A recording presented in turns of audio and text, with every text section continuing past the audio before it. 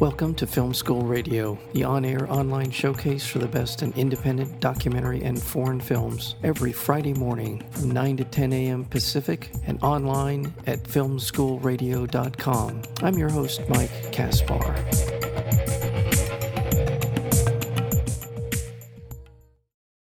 Based on the play by Kate O'Reilly, The Almond and the Seahorse is the directorial debut of notable actor and BAFTA-nominated screenwriter Kelton Jones and Academy Award and BAFTA-nominated cinematographer Tom Stern. The story revolves around two couples. Each one of them are dealing with some version of traumatic brain injury and their relationship to one another and the trauma and, more importantly, the love that they share with each other over the course of their journey in this film, The Almond and the Seahorse. We're joined today by one of the co-writers as well as co-directors of the film, Kelton Jones. Kelton, welcome to Film School Radio. Thank you. Thanks so much for having me, mate. That's really appreciate it. Really appreciate it. Yeah, what I really like about the film is that tonally, this is the way that it feels like it was the best approach to telling this story. It's done with a light touch in some ways, but also enough of the reality that these people are dealing with traumatic brain injury that it's in this zone of being able to tell the story with some humor, drama, but also the truth. Tell me a little bit about your collaboration and how this all came about. Yeah, thank you very much. The tone was really important with this. We didn't want this film to sort of sink on its own kind of misery and worthiness, really, because, only the truth is funny. And, there is light in the darkness and there is darkness in the light. And I think whenever I'm, writing or acting in something, I'm always looking for characters that have the beast, the angel and madman within them, who have the dark and the light within them. How much can, if I find the monster in the man and the man in the monster throughout. And when it comes to with Almond, it was very much about this unique situation where couples who are deeply in love have to say goodbye through no fault of either of them because of a traumatic brain injury in this case. But, audiences can see characters be forgotten and forget, and that you don't have to be affected by traumatic brain injury to relate to the story.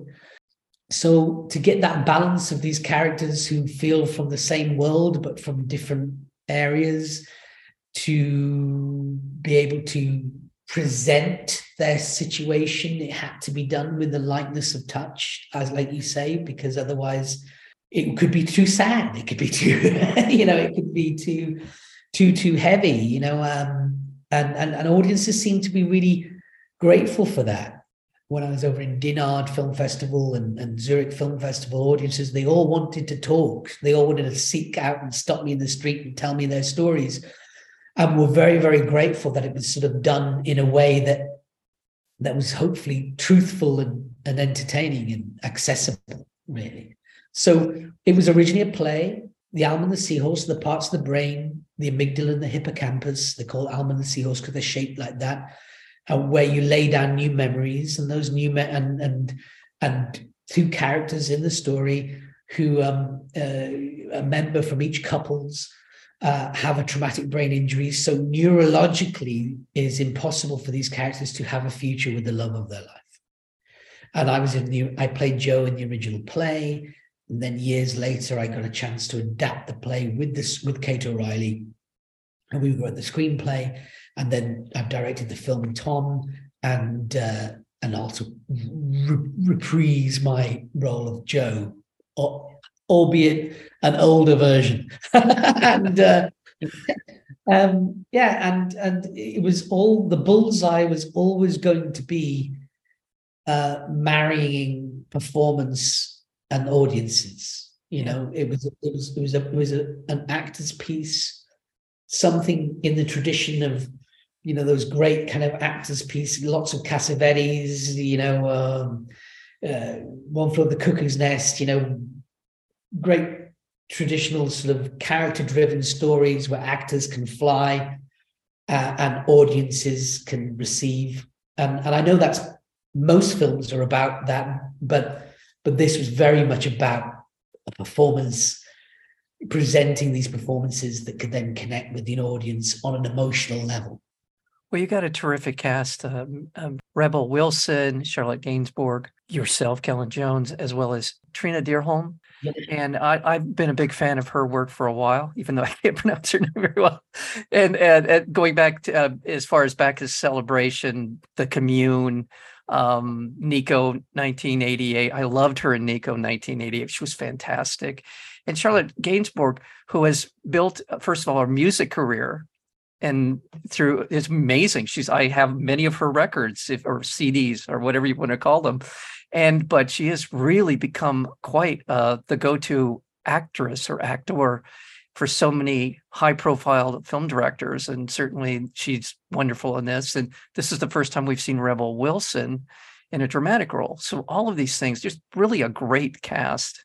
Congrats. Well, it's an embarrassment of riches. That's what I think. It's I love the fact there's 4 huge performances from leading ladies in this film. I think that's, because considering Mira Sayal plays Dr. Farmer in this as well, where, Trina and Charlotte, they are titans of world cinema. They are iconic, and they have this amazing, emotionally intelligent machine, this talent that sort of is full of courage and ability. And they were all excited to be in the film together, because you could say, what film stars Rebel Wilson, Mira Sayal, Charlotte and Trina? Like, what is that film? Where actually this film, because it shows you that there, but for the grace of whoever go all of us, anybody can be touched by these sort of situations. And it was important for the film that those 3 characters weren't played by British actresses, because if they were played by British actresses, they would have to, you would think that they had a family, a support structure around them, that these characters, there would be mothers and brothers and sisters and whoever, where actually, if they are, an Australian woman and a French woman and a Danish woman all walk into a film, they all walk into this story, they have to find a way on their own or with each other throughout, which helps the drama and kind of, really puts the pressure on those characters. Whereas Joe, who I play, has a mother and a sister and a niece, and that tells a different story. And that's why, it was very, very purposeful in the casting that the characters weren't British, that they were. I want to just let people know that the film is coming out. The Omen and the Seahorse are coming out on December 16th. It's an IFC film release, but be looking for this film.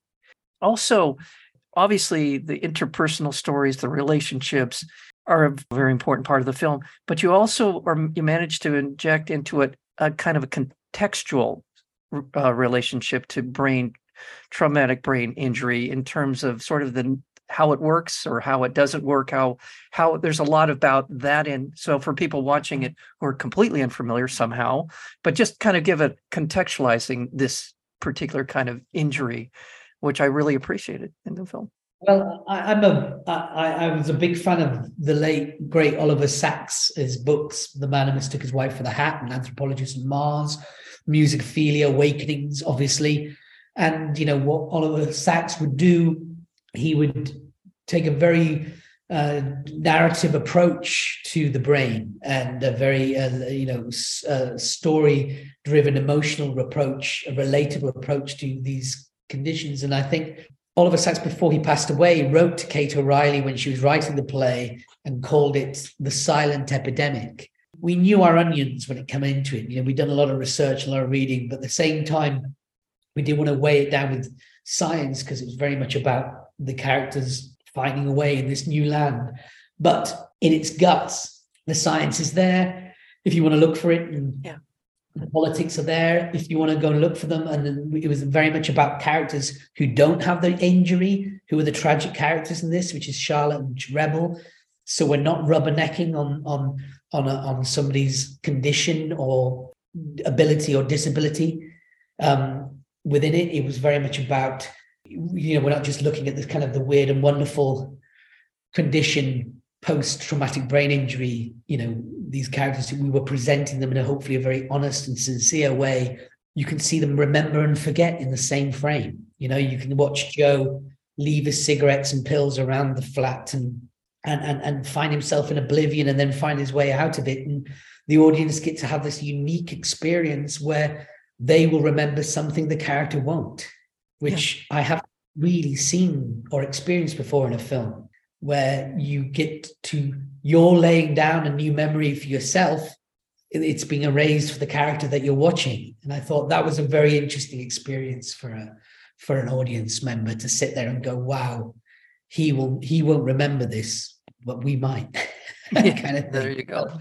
Well, in the last minute I have with you, I just also want to bring some attention to I'll call him your wingman in the film, Tom Stern, who is a cinematographer who we know from many, many Clint Eastwood films, also from American Beauty, Hunger Games, and others. So over the last couple of decades, I believe Mr. Eastwood has worked with him, I don't know, a dozen times over that period of, and he brings to this as a cinematographer as well as co-director, again, that light touch that sort of invites you into the frame, invites you into their story. I thought he did a wonderful job. And I've always said that there can be no better collaboration, more important collaboration than that between a cinematographer and a director. And it feels like you got all of that out of Tom.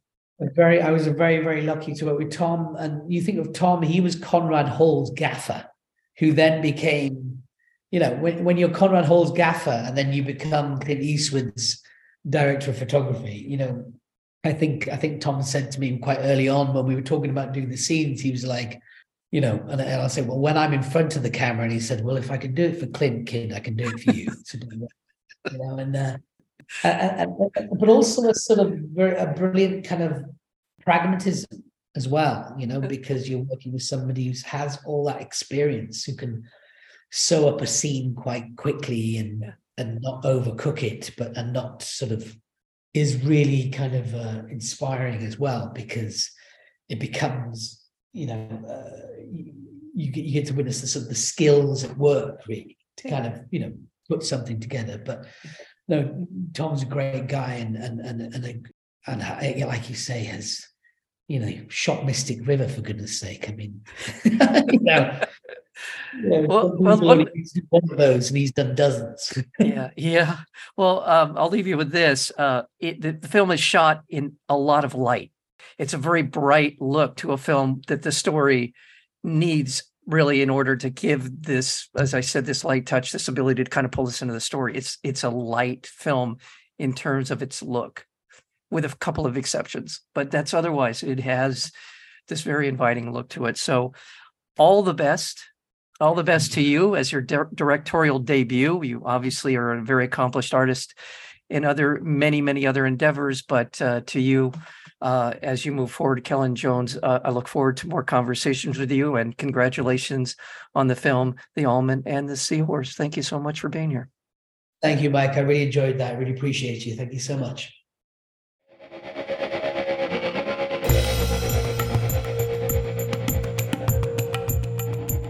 You've been listening to Film School Radio, the on-air online showcase for the best in independent documentary and foreign films. You can find out more about the program at filmschoolradio.com. I'm your host, Mike Kaspar. Thank you for tuning in, and we'll see you next week with another edition of Film School Radio.